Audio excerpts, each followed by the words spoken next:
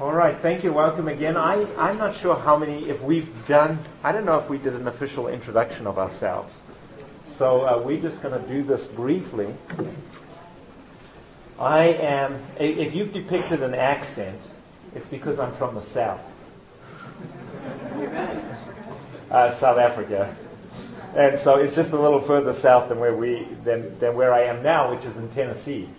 And so I am at Southern Adventist University. I'm teaching in the School of Religion. Before that, I was at Amazing Facts for 5 years. I was director of the Amazing Facts College of Evangelism, and then the vice president for evangelism at Amazing Facts. My wife has taught at both college and academy level. She's been a girls' dean, but right now she has a full-time job looking after 3 kids. And that really keeps her busy. But in spite of all of that, she's put time and effort into preparing for these seminars. So I just want to thank you, honey, for putting all the effort in. And she is just such a blessing. I just cannot say that too much. And I just want to thank her for being willing to be vulnerable this morning and to share of herself. Thank you. Good morning, everybody. This morning I'm going to be talking about healing from our past hurts, getting rid of the pain of the past so that it doesn't poison our future. And so I'm going to start out by making a confession to you. I am a murderer. Everybody's wondering what I'm talking about, right? No, I haven't killed anybody. But I have a secret hatred. I hate something called snails and slugs. I just think they're the most disgusting things in the entire world. And I just cannot stand them. Now, in our garden in California, we had a problem with snails and slugs. Now, I don't know if you've ever heard of this, but there is a way that you can get rid of snails and slugs. If you buy a can of beer and you put a plate down on the ground and you kind of level it down so that the plate edges are even with the ground, and then you pour the beer into the plate so it fills up to the brim, the snails and slugs will smell that and come from everywhere and come drown themselves happily in their plate of beer. Now, you know, that's really gross. That's a really gross plate, too. But there are so many people that I have known in my life who are just like that. And when I thought about that, I said, you know, that is such a perfect illustration of so many people I've known who will pass up all the good things around them, all the wonderful people, all the great opportunities, and they will just go to the one thing that is available that will destroy them. Have you known people like that? No matter what they're doing, they get into one relationship after another with all the same kind of person. Even though, you know, they break it off finally with this alcoholic. Before you know it, they're in with another alcoholic. Or an abusive relationship. They just can't seem to break away. It's where they're comfortable. They go back over and over again. Like the Bible says, like a dog to his vomit. That's the way some people go back to the one thing that will kill them. Just like those snails and slugs. They ignore all the wonderful, healthy, delicious things around them. Go to the one thing in that garden that will kill them. Now, I believe that a lot of the reason why people do that is because of past hurts that they have not been able to surrender to God yet. Maybe it's a divorce, maybe it's an abandonment, or some kind of abuse that they've gone through. But whatever it is, it makes them feel that they are unworthy or unable to attain to something better. Or just whatever they just can't break away from this incredible attraction to this kind of person. You've seen people, they walk into a room, a whole room full of wonderful people, and they will zone in 30 seconds. They can find the worst person for them to associate with in that room, and they'll go to him, won't they? You've seen this happen, haven't you? These people, many of them really want to follow God. I shared in an earlier seminar about a beautiful girl I knew. Her name was Erica, and she was at GYC just a few years ago. Sitting here, listening to seminars, taking notes. Erica was just so passionate and wanting to follow God. She had scripture memory verses. She wrote everything out. She'd write out verses that helped her with her problems and hang them all on a little cord around her neck, you know, and she would, just like your name tag, she'd go through all her little Bible verses as she walked between classes. I taught her. And, you know, all of us as the teachers, we knew she's high risk. We don't know if she's going to make it. We're trying to beat the odds, but she was just such a beautiful person. most wonderful smile, always eager for a hug, that Erica had been through so many different kinds of abuse as a child. By being abandoned, her father was in prison, her mother was a drug addict. Over and over, she'd just been systematically destroyed by her environment.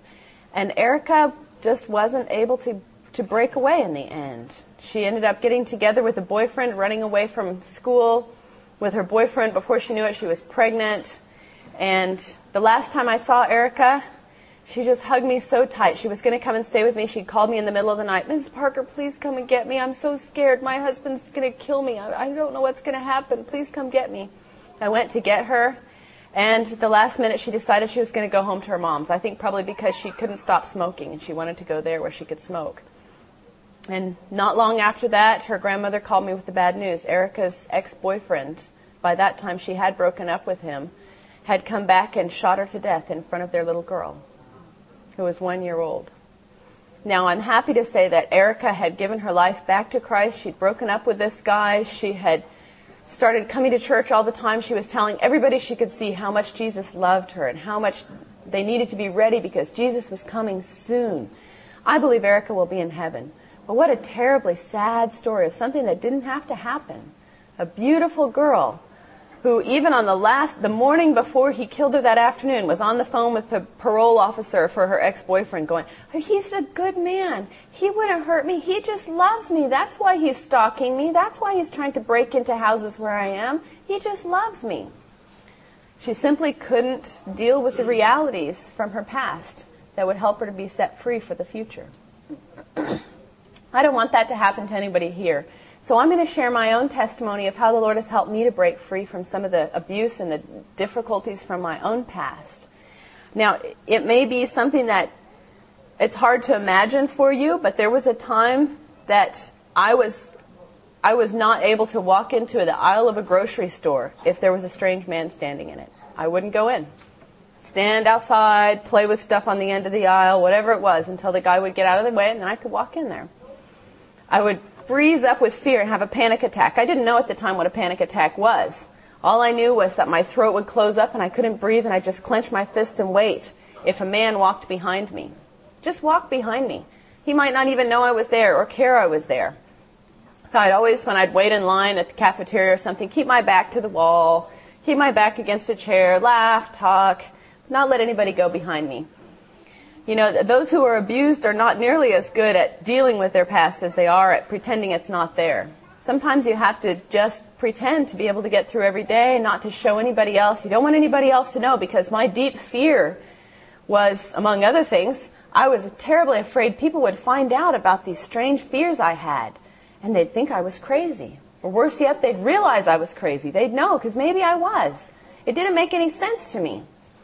Now, I had grown up in a nice family in so many ways. Our family was wonderful. We lived out in the country. My parents moved to the country before I was born because they wanted us to live out in nature, be close to God, and that was great. I'd go out walking for hours in the woods and the fields.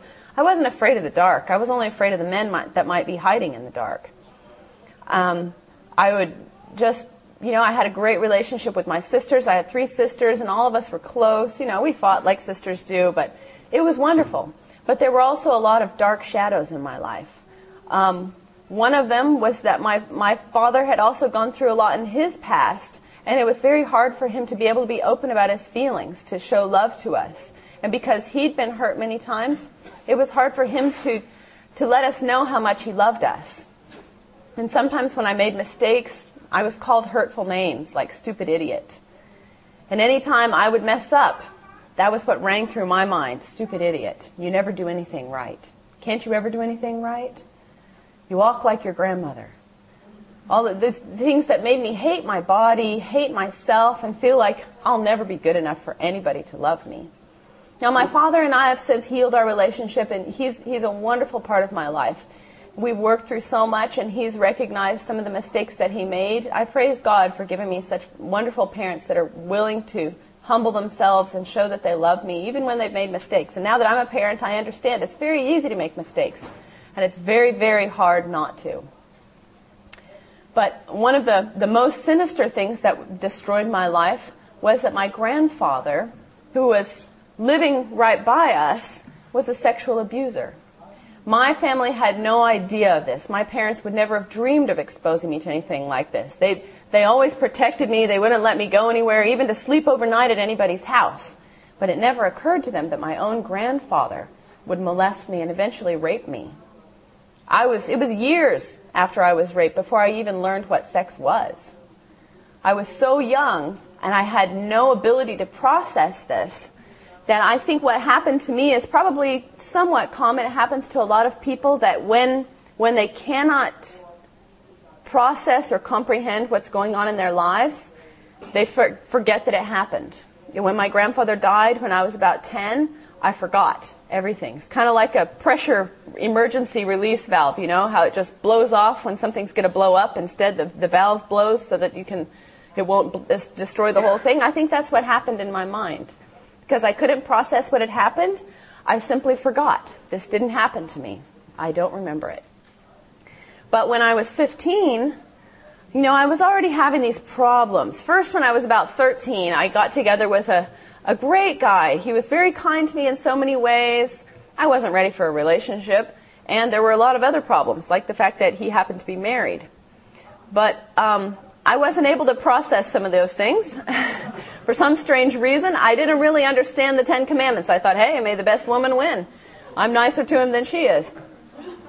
Now, in some ways, even though this is not a good idea, don't recommend this, don't try this at home, the Lord did preserve me in that this was a guy who respected my body. He didn't touch me in any inappropriate ways. In fact, it was only when I was about 15 that he actually started to hold my hand. But as soon as he started holding my hand, the problem started. He would hold my hand and, it felt so wonderful, just like anybody else. But as soon as he'd let go and I'd go away, I felt the most horrible, sickening revulsion in me. And I couldn't understand it. This guy was my best friend. We'd go hiking together for hours. I really trusted him. It was far from a perfect relationship. But there was no reason for me to feel this toward him. There was nothing he had done to me. I was really confused. So we went through this rocky time for a few months. He'd hold my hand. I would hate his guts for a little while, but I'd long for him to be able to touch me, put his arm around me, because it was normal, healthy longing, mixed in with this disgusting, almost so sick I could throw up kind of feeling. I couldn't understand that, and I couldn't remember anything happening to me, so you know what I thought naturally? I must be crazy. Well, I broke up with him. And not long after that, another guy came along. He was really attractive. He was lots of fun. He really liked me. I really liked him. He was 16. I was still 15. Before I knew it, we were dating too. And then the same thing happened. Whenever he'd touch me, I'd just start feeling disgusted and used and filthy and angry and ugly. And it was awful. But what could I say to him? You disgust me? You repulse me? That's not going to be helpful. So we went through this back and forth issue for about 3 months. Him wanting to get more and more progressively physical. And in some ways, this was a blessing to me that I was going through this, because otherwise, this guy was really trying to push me to go all the way. And for me, because I had this feeling, whenever he'd touch me, eventually, it was just like I just went dead inside. It's like, bleh, okay, if you want to kiss me, go ahead and kiss me. It was awful. And I really liked him. He was my friend. He was cool. He was cute. Everything was great. So I broke up with him. Devastated him. He begged me to come back to him. For months we went through this, back and forth. He really wanted me to date him. I just couldn't, because I couldn't stand it if he touched me. But how could I tell him? So I have to pretend. Yeah. So eventually got away from that relationship. Before I knew it, I was in another one. Same thing. This cycle was not a pleasant one. You can imagine. So before long, the only kind of physical intimacy I would have with a guy would be if it seemed like, hey, we can just have a little quick thing. Give him a kiss, make out a little bit, go our separate ways. That's fine. Didn't bother me. No relationship, no expectations, no problem. But then I realized that's not Christian. The Lord started convicting me. You don't use people that way. And so I only had a couple of those kind of situations, and I decided, no, I'm not going to do that. Besides, I didn't want to use my body. I didn't want guys touching me inappropriately. So I just started the new thing. Okay, I'm just going to be a nun. And, by about that time, I changed schools. I went to Ouachita Hills Academy, for those of you who know where that is. that was a significant step in my healing process, even though I had no idea at the time. It really, it was so helpful to me because now I was in a safe environment, a place where I didn't feel attacked continually by fear and anger and just name-calling, things like that. I didn't feel safe and loved at home. But now I went away to a school where there were so many people who were just so Christ-like. It was amazing to me. And as I spent time with these staff members and I started, when I first got there, Mrs. Clark, the principal, she asked, "So when was the last time you read The Desire of Ages?" And I was like, "I'm not sure I've ever read The Desire of Ages." And I'm like, inside I was going, "I'm not sure I've ever opened The Desire of Ages. I know for sure I haven't read it. What is it about anyway?" And as I started reading that book, I remember the first chapter, Emmanuel, God with Us. And I read about a Jesus who wasn't happy in heaven because he knew I was going to suffer down here alone. And he said, everything's beautiful and wonderful up here in heaven, singing, never too hot, never too cold, everybody loves me. But heaven isn't heaven anymore when Nicole's down there suffering alone. I'd rather go down there and hurt with her so that she's not alone. And I finished reading that chapter and the tears just came to my eyes. I never knew there was a Jesus like that. Now, it would have been just about a year before that I had gone through another troubling experience that had really caused me some problems. You see, I had gone to the neighbor's house. My mom always sent me down to invite this neighbor guy over. He was big, maybe 250 pounds, single guy living down the road. And Mom's like, "Oh, we got to go invite him over. He's lonely down there. His wife died." So I just hated going down there. This guy gave me the creeps. But I went down there and then I was thinking, I invited him to lunch, but I thought I should just pray. I should just tell him I'm praying for him. So, I was a sincere kid. I really wanted to follow God. And so I said to him, "I just want you to know I'm praying for you." And this man looked at me and he grabbed my face, took my chin and lifted it up and he kissed me right on the lips. And then he grabbed my arm and he said, "Come on inside. I want to show you something." And I was terrified. I grabbed onto the door frame and said, No, really, I have to get home. I have to help Mom make food. Just come in here. I want to show you something. And he started dragging me. He really fought hard. I was little. I was a really skinny little kid. He could have pulled me inside and done anything he wanted. I don't know what he wanted, but I know what I thought he wanted. And I hung onto the door frame with all my might, and by God's grace, he let me go. And I walked back to my house, and I was so full of anger at God. And I just prayed. I said, "What kind of God are you? What kind of father would just stand there and watch while his little girl is terrified?" And I said, "I don't know what kind of God you are. But obviously, you don't care enough to take much care of me. You're not going to do anything to protect me, so I'm going to protect myself." And I told him, "I'm through with this stupid trust God thing. You take care of whatever you want to take care of. I'll take care of myself, thank you very much, because I can do a much better job of it than you are."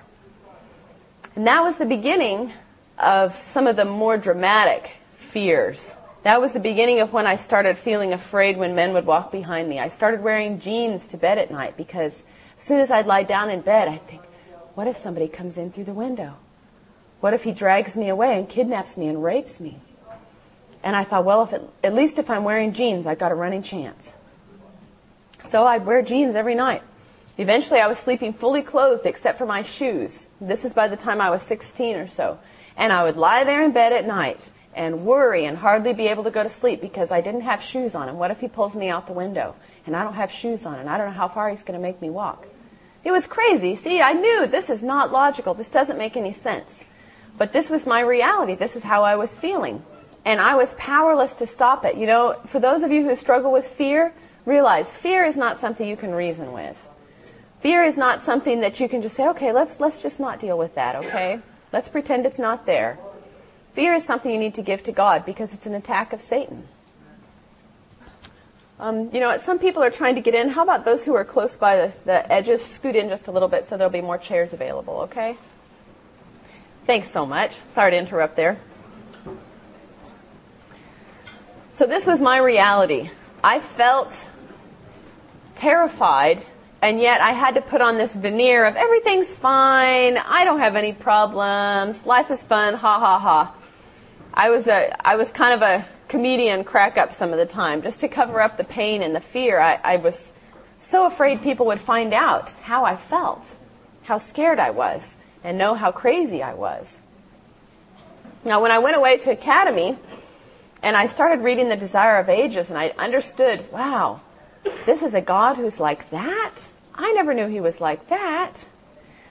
I started growing that seed of faith again, that seed of trust. Maybe this is a God I could trust after all. You see, I decided to go to this school because I was miserable with everything else in my life, as you can imagine. And I thought, I'm going to try the God thing. But it never really occurred to me when I said I'm going to try the God thing that it would mean I have to trust him too. I didn't like trusting anybody. Trusting means opening yourself up so that somebody can just stab you right in the heart. That's a hard concept for me to be able to grasp, to be willing to face. Open my heart, hand somebody a sword and say, go ahead if you want. Just didn't sound like a picnic. So this trust God thing was really, really difficult for me to understand. But as I started learning more about God in The Desire of Ages, and maybe most of all in the lives of the people who were around me, young people and the faculty at Washita Hills, I praised God for sending me there, because it changed my life as I saw God reflected in their faces, in their voices, in their kindness to me. I started trusting. Maybe he's somebody I could trust after all. After a few months there, I decided to make a commitment to God. But the funny thing was, it never occurred to me that God might help me with my fear. Because this was a me against the world thing. I had to take care of it. I'll take care of myself. God will take care of everything else, right? Now, I should mention maybe that I don't think that abuse like this is as uncommon as people think. You may hear my story and think, wow, that's really bizarre, but I've never known anybody who's gone through anything like that. Well, you may or may not. But just know that the people around you, if they are going through something like this, are not going to wear a sign around their neck saying, by the way, I'm paranoid. It's something that people hide. But people need desperately to be healed. In my experience, I would say that probably about 50% of girls that I know have been sexually abused. That may be just shocking to you, but I'll tell you why. When I was growing up, I went to a small Adventist church. There were, I think, 8 girls in our church. 5 or 6 had been sexually abused, that I know. When I went to a slumber party one time from my Christian school, there were 7 of us at the slumber party. 5 had been sexually abused. You know how it is that girls start telling deepest, darkest secrets at about midnight in a slumber party? That's what we talked about. When I went on a mission trip to Mexico with Adventist young people, there were 7 of us in our room. 4 or 5 had been sexually abused. One of the girls, her mother was a prostitute, and after she had been with the guy, she slit her little girl open, put her on the bedpost, and spun her around for fun for these guys. The kind of abuse that goes on in families and homes and lives all around you is totally astounding. I stand before you somebody who just goes, there's way more of this going on than you think. But the great thing is that God is able to save to the uttermost. And that's what I want to share with you. This is not a story about, wow, me, I'm so courageous. It's a story of how cowardly I was in refusing to trust God and let Him take my back. And how eventually I found freedom when I let Him. And it's amazing what God can do. And I don't know what traps you may be struggling with right now. Some of you may say, man, I've never had anything like that. I don't even understand. That doesn't relate to my life at all. But what is it that you're struggling with? What is it you're afraid to hand over to God? Is it, if I just surrender to God and say, you do whatever you want in my life and my relationships, maybe He'll never let me get married? That's scary, isn't it? Sounds like a long, desolate life of loneliness. Let me tell you, it's not. If God is the one in control, your life will be rich and full and fulfilling. I want to encourage you, as you're listening to my story, don't just think, well, that's interesting, something that God did for her, but think of your own life. What do you want to be set free from? Some people, their parents have been divorced, they've been abandoned, they've been abused in all different ways. And I should clarify too, when I say I think 50% of girls have been sexually abused, I don't think 50% of guys are sexual abusers. Girls, don't think that all guys are disgusting creeps just because you've had an experience with one or two of them. It's true that, girls will say, oh, guys are all just jerks. No, they're not. Girls are all just jerks, and guys are all just jerks, until we surrender our lives to Christ and let Him make us into something beautiful. Now, my experience, of course, made me tremendously biased. Here I go to a small conservative Adventist school, and there are 6 of us in the school, and 3 of the girls have been sexually abused. When I went to college, and there were 4 girls in my room, 3 had been sexually abused. And these aren't the things, it's not like I went around taking a survey. This is just, I found out, girls would talk to me about what they were going through in their lives, and I'd find out. I guarantee you, if you haven't been sexually abused, some of your friends have. Probably some of your closest friends, and you would be shocked if you knew who. But sexual abuse isn't the only kind of abuse. It's very devastating. And when I went to a counselor, the counselor told me, the reason that sexual abuse is so devastating is because it reaches to the very core of who we are. God created us male and female. And when we're sexually abused, that violates that. I always told myself for years, even after I remembered what had happened to me, which was about when I was 18, when I remembered the sexual abuse, I spent the next few years telling myself, oh, it doesn't matter. Come on, so somebody touched me. So somebody hurt me a little bit. It's just, life. Get on with it. Deal with it. I wasn't willing to let God reach down to the deepest parts of me. Now, for girls, it's easier for girls to admit that they've been sexually abused than for guys to, even to themselves. We talked yesterday about how God desires truth in the inward parts. He wants us to speak the truth in our hearts. And sometimes, if you ask a guy, so have you ever been sexually abused? Most of them will say, no. Well, have you ever had somebody touch you in a sexual way when you didn't want them to? Well, yeah, but that's not sexual abuse. It's very hard for a guy. If you are struggling with something that you can't reason with and doesn't make sense to you, don't push it aside and say, I'm fine. I can handle anything. Give it to God. There's no sense trying to go through all of that. God has a purpose for your pain. I don't think for a second that God wanted me to be sexually abused or emotionally abused or physically abused. God didn't want me to be hit around. God didn't want me to be told I was stupid or that I was an idiot. God didn't want me to be told that my body was ugly. But God had a plan that by going through all of those things, my heart would be bound closer to His heart by those things than by anything else that I experienced in my life. And that's what I want you to know. That's the point of what we're talking about today, that whatever pain you go through, don't waste that pain. Let that pain be used to bind your heart to the heart of God. And we're going to talk about that.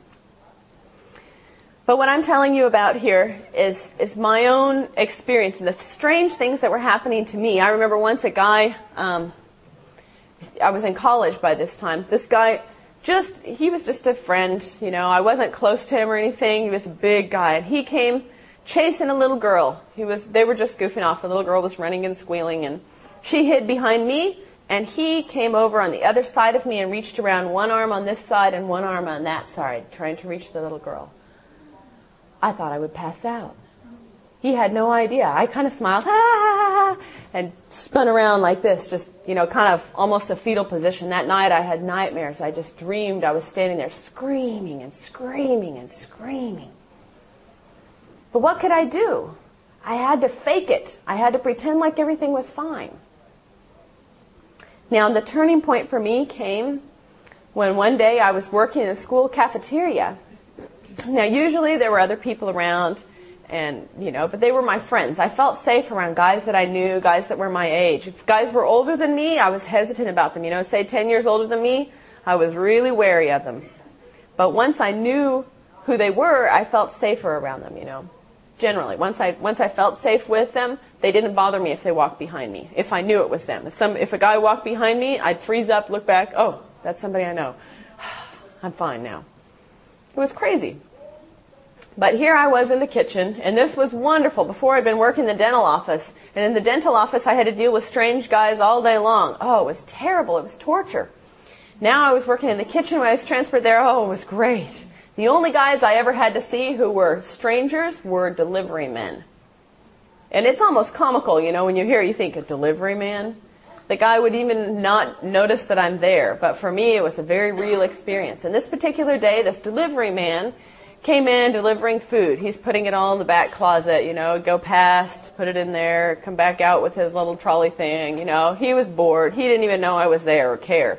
I'm just standing there washing dishes. But every time he'd walk in the door, I'd take a deep breath, clench my fists, and brace myself. Because sure enough, my throat would close up as he walked through the room. I'd just have to stand there, hanging on, until he'd get past.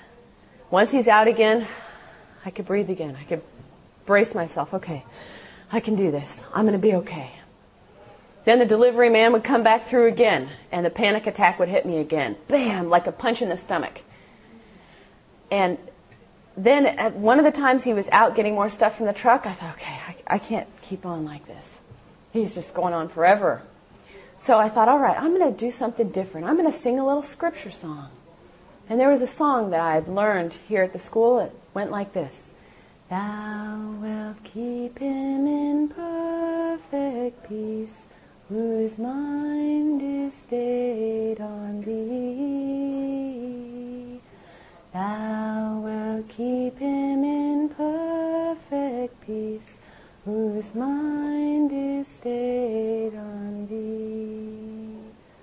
Because he trusteth in thee, O Lord, because he trusteth in thee, thou wilt keep him in perfect peace, whose mind is stayed on thee. I started singing that song, just quietly. As the delivery man came in again, I thought, okay, I'm just going to keep singing. Took a deep breath, clenched my fists, closed my eyes. Thou wilt keep him. I was singing so quietly that I could barely hear myself. I know he couldn't hear me. And I waited for the panic attack to hit. And it didn't. I just stood there with my fists clenched, wondering when it was going to hit, when the punch in the stomach was going to come to me. And it didn't happen.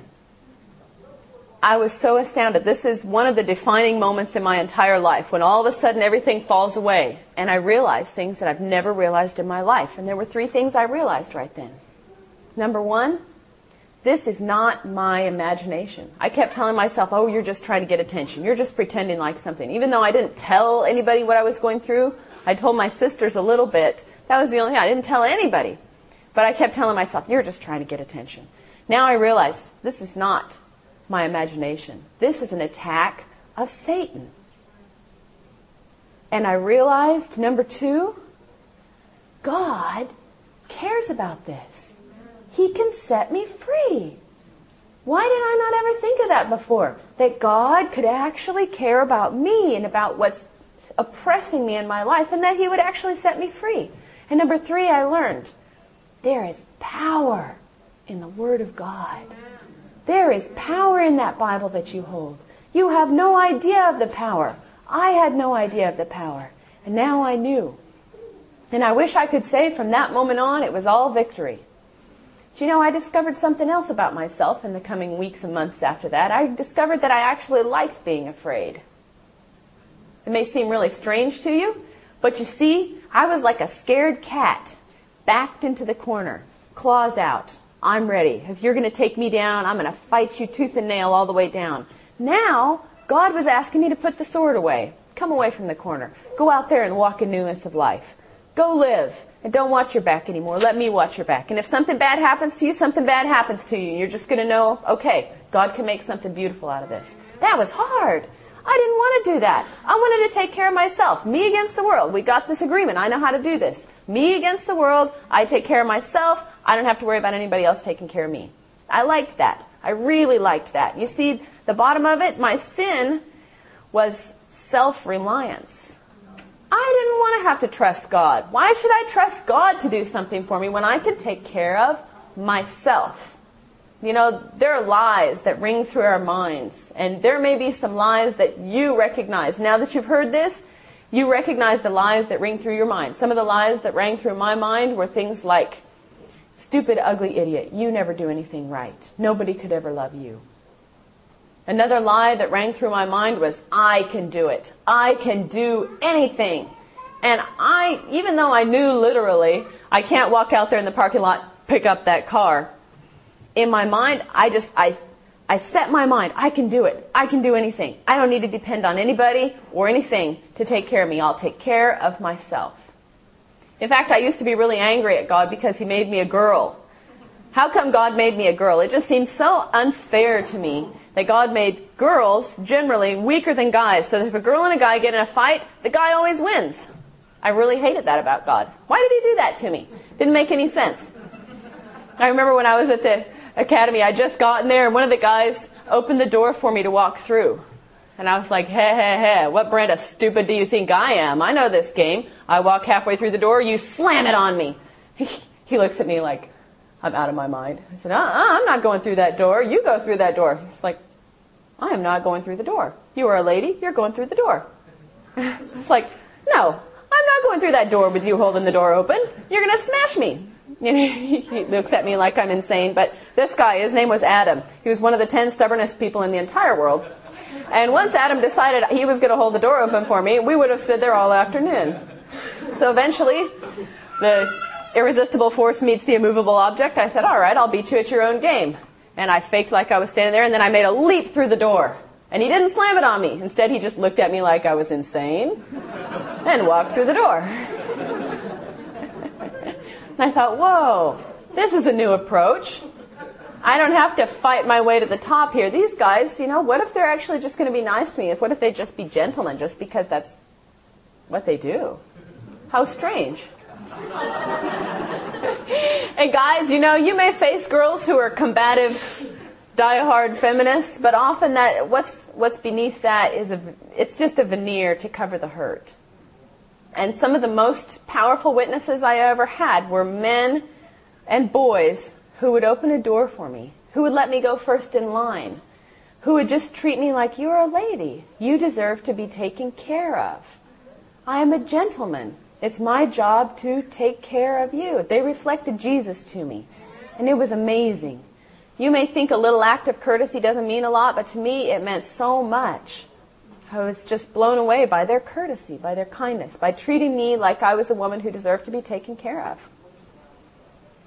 Guys, don't forget to do those little things. I hope that will help you remember as you think of my testimony.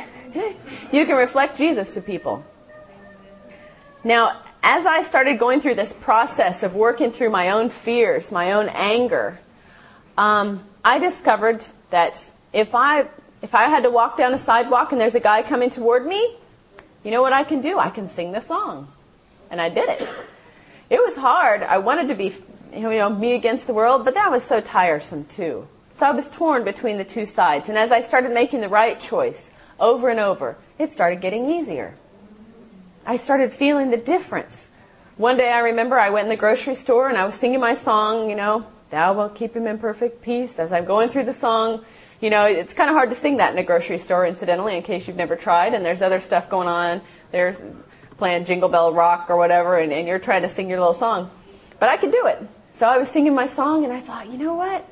I wonder, here I am being able to walk down the aisle of the grocery store and there's a guy right there and it doesn't bother me. Isn't this wonderful? And then I thought, I wonder if I could just ask God to be in my heart and protect me and take care of me, and that He would do that, and I wouldn't have to sing all the time to be able to keep walking. So I tried it. I said, God, I just want to ask you to be with me the whole time I'm in this store. Help me not to be afraid. And it worked. It was amazing. This was a God thing. It wasn't just a, repeat the mantra, as long as you're saying the Hail Mary, you can do whatever you want. There was another defining moment for me. Wow, God is real. He's really helping me. Now, as I started going through this process, I can walk down the sidewalk, I can go through line at the cafeteria. I started discovering that if I spent time with God in the morning, if I surrendered my heart to Him, if I had a quality devotional time, when I gave myself to Him, then when I went through that day, I could find it much easier to turn to Him naturally the second something happened. Or even just to make it through the day. A guy would walk behind me and I'd realize, hey, it didn't hit me. This is great. And if I started drifting away from God, maybe I didn't spend any time with Him that morning, had to rush off to get breakfast. Somebody'd walk behind me and, God help me. It was wonderful. The second I'd cry out to Him, it would release. This terrible experience that I'm telling you I had gone through for years now became the key to my freedom. It was my secret, God and me. Only God and I knew about this thing. And it was just wonderful. I said, thank you. Wow. This is so great. You're real. All day long I was getting little reminders that God is real. God loves me. He cares about what's happening in my heart at this moment that nobody else knows about. It was wonderful. This is what God wants to do with your pain. You know, I've been corresponding with my husband's cousin over in the UK. I've never actually met him.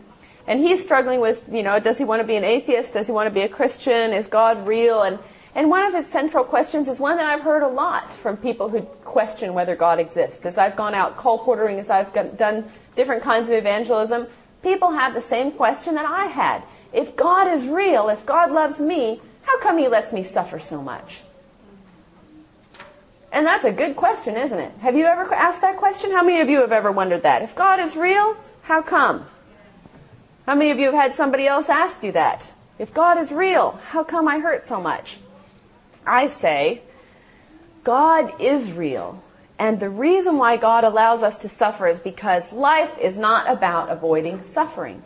Life is about growing in meaning, growing in love, growing to be like Jesus. And the suffering that you go through is the surest thing that can bind your heart to the heart of God. The suffering that you go through is what will teach you to lean on Him when you cannot make it through things without Him. That's when you find Him to be your never-failing friend. What about the Psalms? The Psalms are full of David's anguish, his suffering, other people's suffering. The Bible is packed with stories of pain and how God did not deliver people from pain when they surrendered it to Him. Rather, He helped them through it.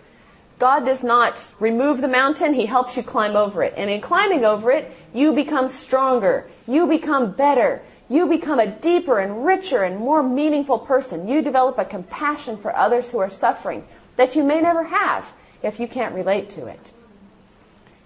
Now, in my experience, as I've shared with you, it bound my heart to the heart of God because I had to depend on Him.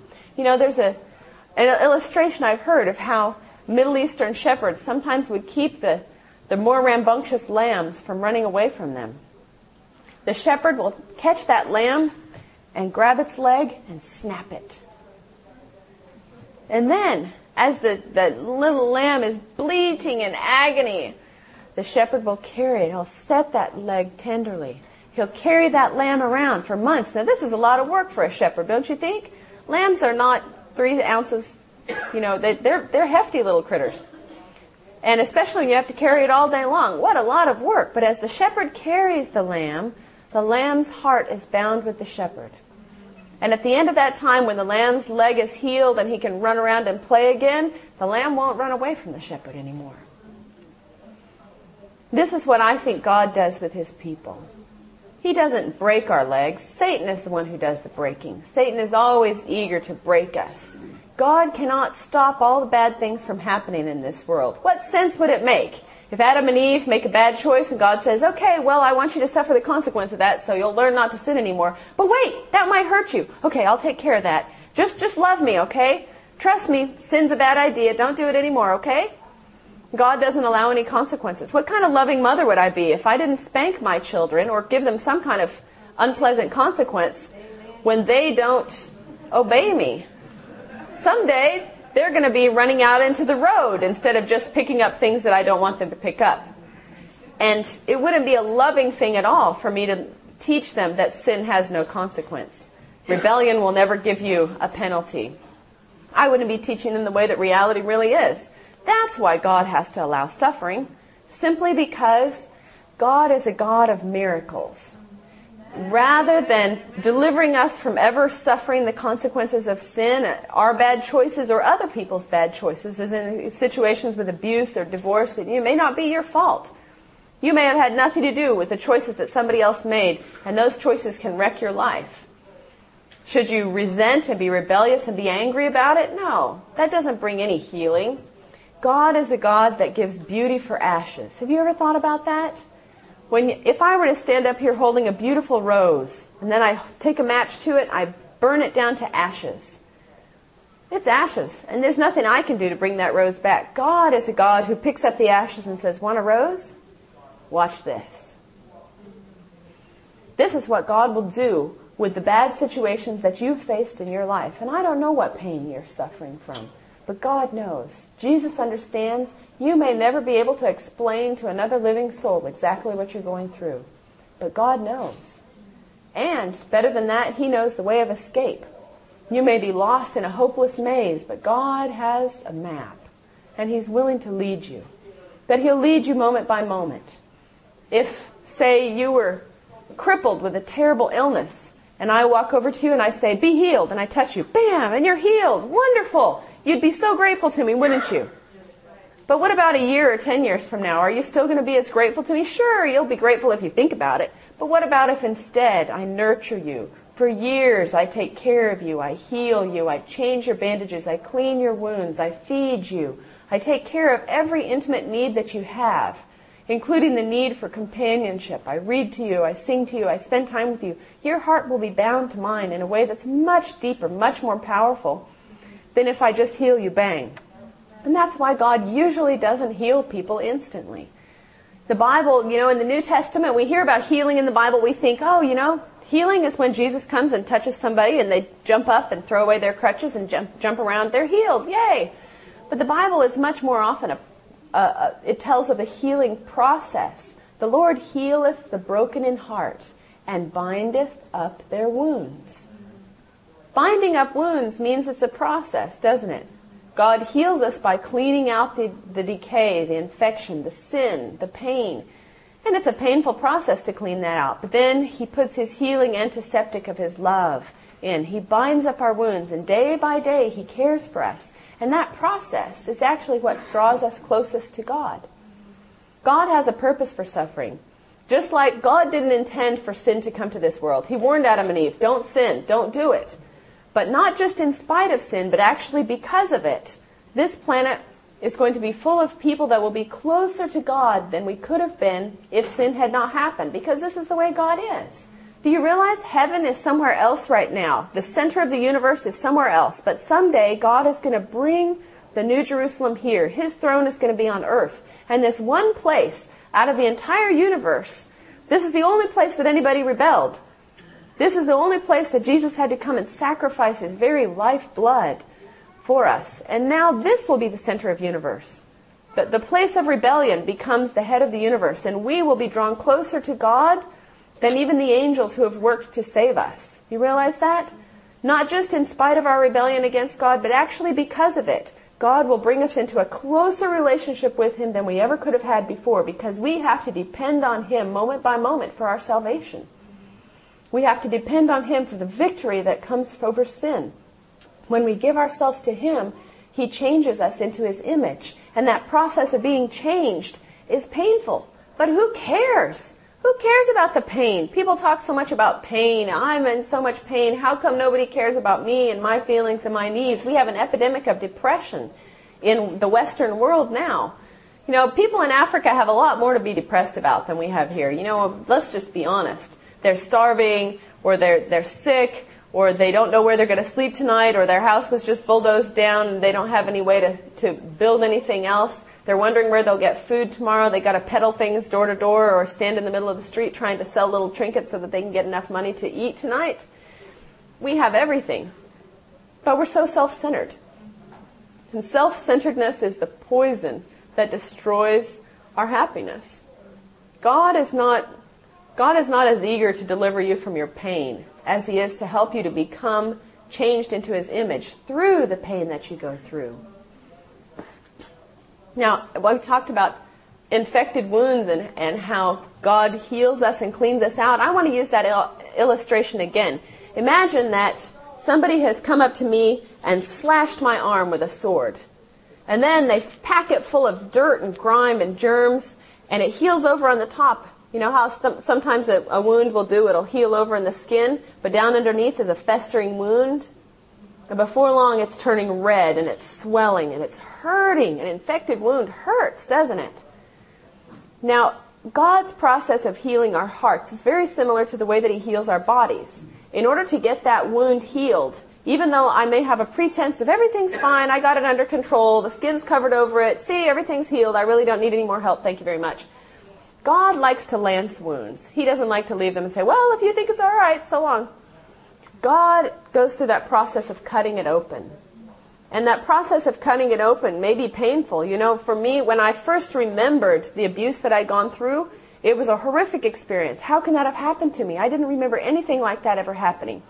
My grandfather had actually also abused one of my sisters. So one of my sisters came to me and said, do you remember anything happening? And I said, no, I can't remember anything. All I remember was that he was just loving and kind and always kissing us and playing with us and playing games. He was so loving to us. When I remembered all that abuse, it was horrible. Now, for those of you who may be wondering, you know, do I have repressed memories? I want to encourage you, don't think you've got to dredge up all the very worst in your past to be able to figure out what's wrong with you. If you need to remember something, God will help you to remember. I'm somewhat suspicious, even though I have memories that I've recovered that were repressed, I'm a little suspicious of people who come and say, you know, I went to a psychiatrist and he helped me remember that I went through this. You know, as much as I know there are repressed memories, I'm cautious about recommending anybody go to a counselor who will help them remember anything, because suggestions are powerful. And I know many times people have gone to a psychiatrist and they say, well, do you remember any of your uncles that you didn't feel really comfortable around? And I go, yeah, you know, there was one of them, I just never liked him. I can't put a finger on it. Do you think he ever, now concentrate, do you remember ever being in a room alone with him? This is not the way to recover your memories. I recommend, if you think there may be something that has happened to you, get yourself into a safe environment as much as you can and surrender your life to God. Let Him have whatever's going on in your mind. Don't try to figure out what had dredged up in the past, you know. Instead, give Him what you're going through today and ask Him to help you to know if there's anything else you need to work through. Some people take many years before they remember something that happened to them in the past, and that's okay. It may be that you need to remember something. It may be that you don't need to remember it. It may be that all you need to do is surrender things to God and not work through, you know, oh, that's what happened. God will lead you through this process. If you do want to seek a counselor, I would recommend you go to the National Association of Nouthetic Counselors, NANC.org, online, and look up a biblical counselor around your area. Biblical counselors have a much more a solid biblical approach than your typical counseling situation. They don't figure you're going to have to go through years of intense counseling. Some of them will even do it for free as a ministry.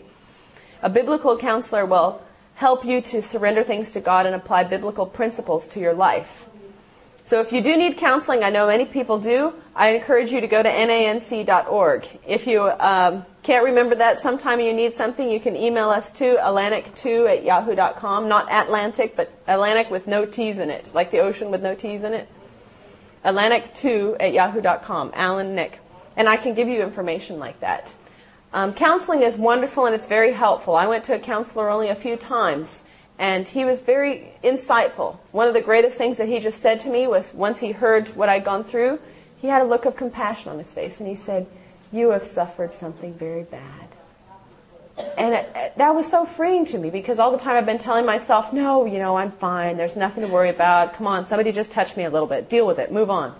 And once I could accept, this did actually really hurt me. It did violate me deeply. Being raped or molested or even just touched inappropriately in some way where you knew it wasn't right, especially if it's a person that's in a high position of trust, can be devastating to you. Don't think, well, it doesn't matter, come on, don't make a big deal out of something. No, if there's a big deal in your heart, give it to God and talk to Him about it. Now, when I say you need to deal with your issues, I don't mean you need to wallow in them. Some people especially have the tendency to just think about it all the time. And there's something healthy to being able to work through something. There was a time when I read a lot about sexual abuse, about different kinds of abuse situations. That was very helpful to me. But be sure you don't wallow in it. Don't make it your identity. My name is, and I am sexually abused. It's just something that happened to you that will make you into a better person as you give it to God. Or any other kind of abuse that you've gone through. God didn't intend it to happen to you. God doesn't want bad things to happen. He doesn't ordain that people make bad choices. But He works through those situations so that all things work together for good to those that love the Lord. Now, one of the common results of going through an abuse situation is what's called codependency in the world. I have a different word for codependency. I call it idolatry. Idolatry is when something or someone is more important to you than God, and you feel you cannot live without this person or this thing. When you're in that situation, give it to God and ask Him to come back and be the king on the throne of your heart. Idols are what cause compulsions. Like I talked about my friend Erica, I've known so many people like that. They just, I know I shouldn't. They'll break up with the guy, and 2 days later, I just couldn't be away from him any longer. I had to have him back. That is not healthy. That is not love. Do not lie to yourself. If you are in a relationship where somebody is more important to you than God, get out of it. Do whatever you have to do. Tell the person, may not have anything to do with you, but I realize that God has to be the first one in my heart, and until God and I have our relationship straightened out, I'm not going to try to consider whether you're the right person for me. Thank you. Just please back away and let me have some time to spend time with God. I've got to hang on to His hand and not have anybody else's hand to hang on to. Now, the process of finding victory, I'm going to share with you the general principles of what I found works for whatever situation you're facing. If it's a divorce, if it's abuse, if it's abandonment, if it's anything else, your own bad choice. It may be that you're saying, I made a bad choice. I slept with somebody. I knew I shouldn't do this. I feel so shameful. I feel so dirty. I feel so hopeless. Nobody could ever really want me. That's a lie. Recognize that for what it is. It's a lie straight from the pit of hell, and the devil is trying to destroy your life by chaining you with that lie. Break away from it. God gives beauty for ashes.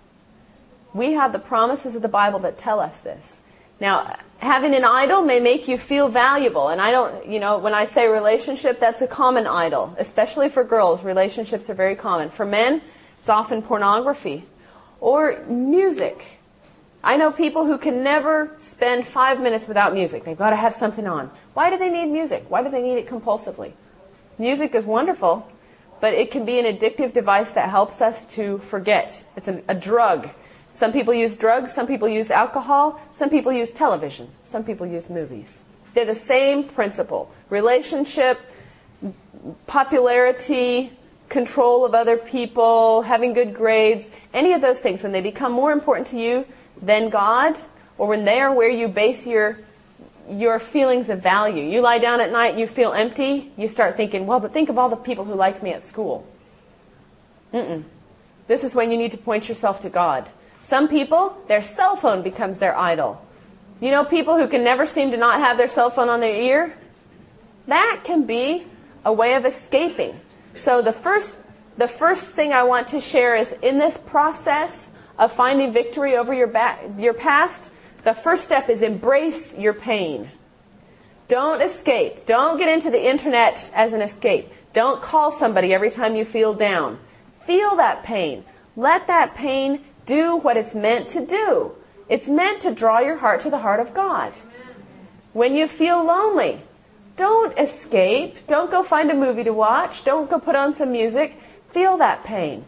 Pain is painful. It's not pleasant. But let it accomplish what God wants it to do. Embrace your pain. Say, God, I'm lonely right now. I need you here with me. And one of the common effects of abuse is that, particularly if you've been abandoned or hurt by an authority figure, you transfer that to God. God doesn't care. He's up there doing this. And, well, if you just clean yourself up a little bit, then maybe I could love you. That's a lie of the devil. If you have that kind of perception, go to God and talk to Him about how you feel. Get a good book. I can't recommend The Desire of Ages highly enough. The Desire of Ages transformed my own life as I saw what God was like. The book Steps to Christ is another one. Break those chains of the devil. Don't believe him for a second. Read your Bible. The Bible is full of powerful promises. If you're struggling with fear, if you're struggling with anger, if you're struggling with resentment, find the Bible promises and break those chains. When the lie comes to your mind, there's a lie that's come to my mind for months now. You can't do this. And I'll just cry out, God, I can't do this. I can do all things through Christ who strengthens me. God, I can't do this. God has not given us the spirit of fear, but of power and of love and of a sound mind. And when the devil will tell me, I can't tell people my story, I'm afraid of what they'll think of me, he will say, I have not ordained the spirit of fear. When the lies come to you, if you have to, write a Bible verse on your hand. Every time the lie hits you, nobody can love me. God loves me. Whatever you need to do, break those chains. Refuse to believe the lies of the devil. But the only way that you can really face the lies of the devil is by embracing your pain. Embrace the pain. Let it accomplish God's will for you. Let it be the cord that binds your heart to the heart of God, with a cord that will never be broken, with a bond that you would never want to get away from, because you know what your life will be like without Him. Now, the second thing I want you to think about in this process of victory, as you embrace your pain, fellowship with Christ in His sufferings. You may be suffering because of somebody else's bad choice. To me, it just seems so unfair that my grandfather could rape me and abuse me and then die and get off scot-free. And now I have to live the rest of my life with the pain of what his bad choice was. It was so unfair. But now I understand. I understand something of the suffering of Christ. Because, even though I was innocent as a child of anything, I didn't deserve to be abused. On the other hand, Jesus didn't deserve any of the abuse that He went through. Jesus was sexually abused. He was stripped naked in front of all of His friends, in front of His family, in front of those that He loved the most. Jesus understands the worst things that you have ever gone through. Anything you went through, Christ has suffered too, and He went through more. He can go through this pain with you, and He would rather do that than see you do it alone. Embrace your pain and fellowship with Christ in His sufferings. Now, as you fellowship with Christ in His sufferings, you'll get a true perspective on whether you can forgive other people or not. Jesus, when He was being abused by everyone, said, Father, forgive them, for they know not what they do. And there were some things that helped me to forgive. I realized, number one, what I hate, I will become. Number two, I need to see my victimizer as a victim of Satan too. Yes, he made bad choices. Those were his choices. But he was also miserable. You're never happy when you're choosing Satan. He lived in fear. He was afraid somebody was going to catch him. Somebody's going to find out. And how happy can you feel knowing you've just raped your little granddaughter? This is not a happy life. And if he repented, he had to understand something of what he had put me through. And that would be a very painful experience, don't you think? God is just.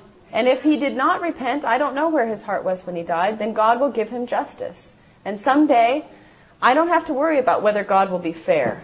I can just let go. You see, people cannot punish other people enough.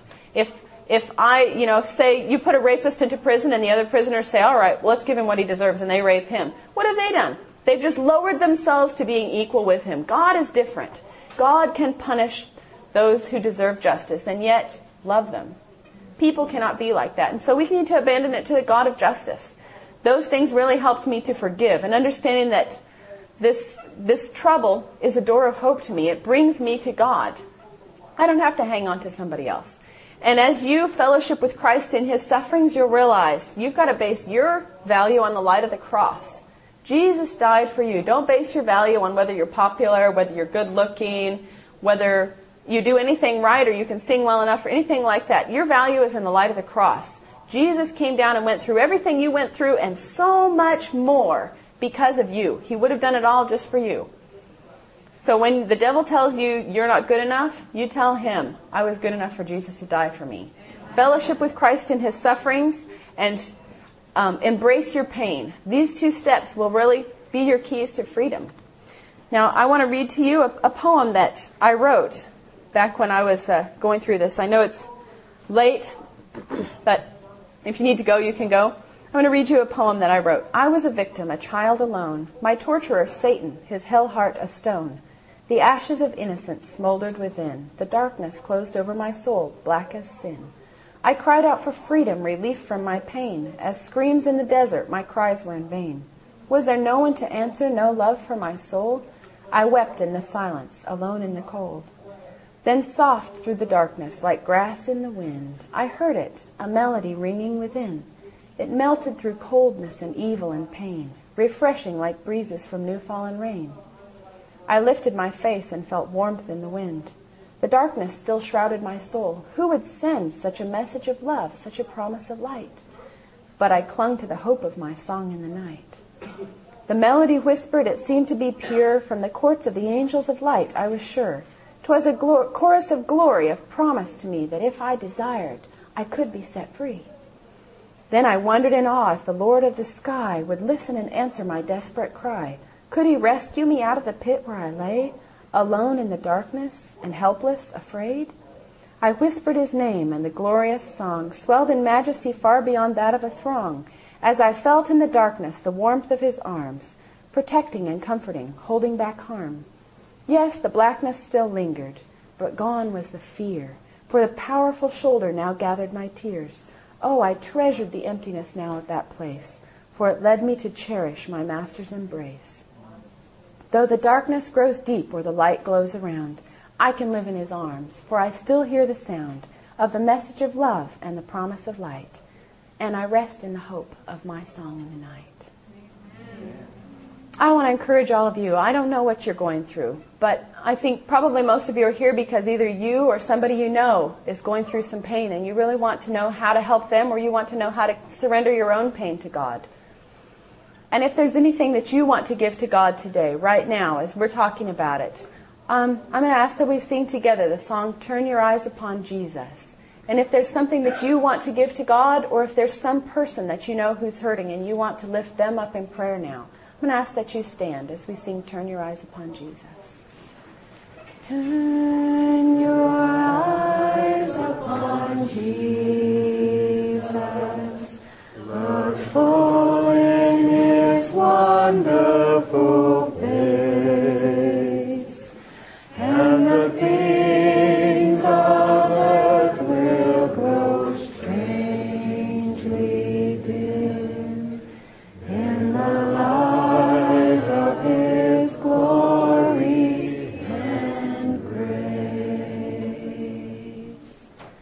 Father in heaven, you know what's on each heart tonight. We lift up our burdens to you right now, Lord. You know what each person has brought to you today, the pain that they want to turn into a cord that will bind their hearts to you. Lord, help us to embrace our pain. Help us to fellowship with you in your sufferings. And I pray that this pain will not just be something we overcome, but that it will be a key that brings us closer to you, that brings us to heaven and brings as many people as possible with us as we share our stories with others. Lord, each one of us brings to you something right now, and we just lift it up to you in this moment of silence.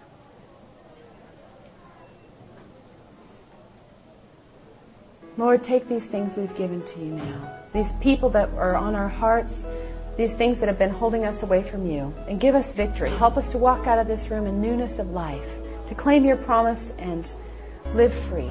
In Jesus' name, amen. This media was produced by Audioverse and Hope Media Ministry for GYC, Generation of Youth for Christ. If you would like to listen to more great media like this presentation, or if you would like to learn more about GYC, please visit www.gycweb.org. You can also find great witnessing media at audioverse.org and at hopevideo.com.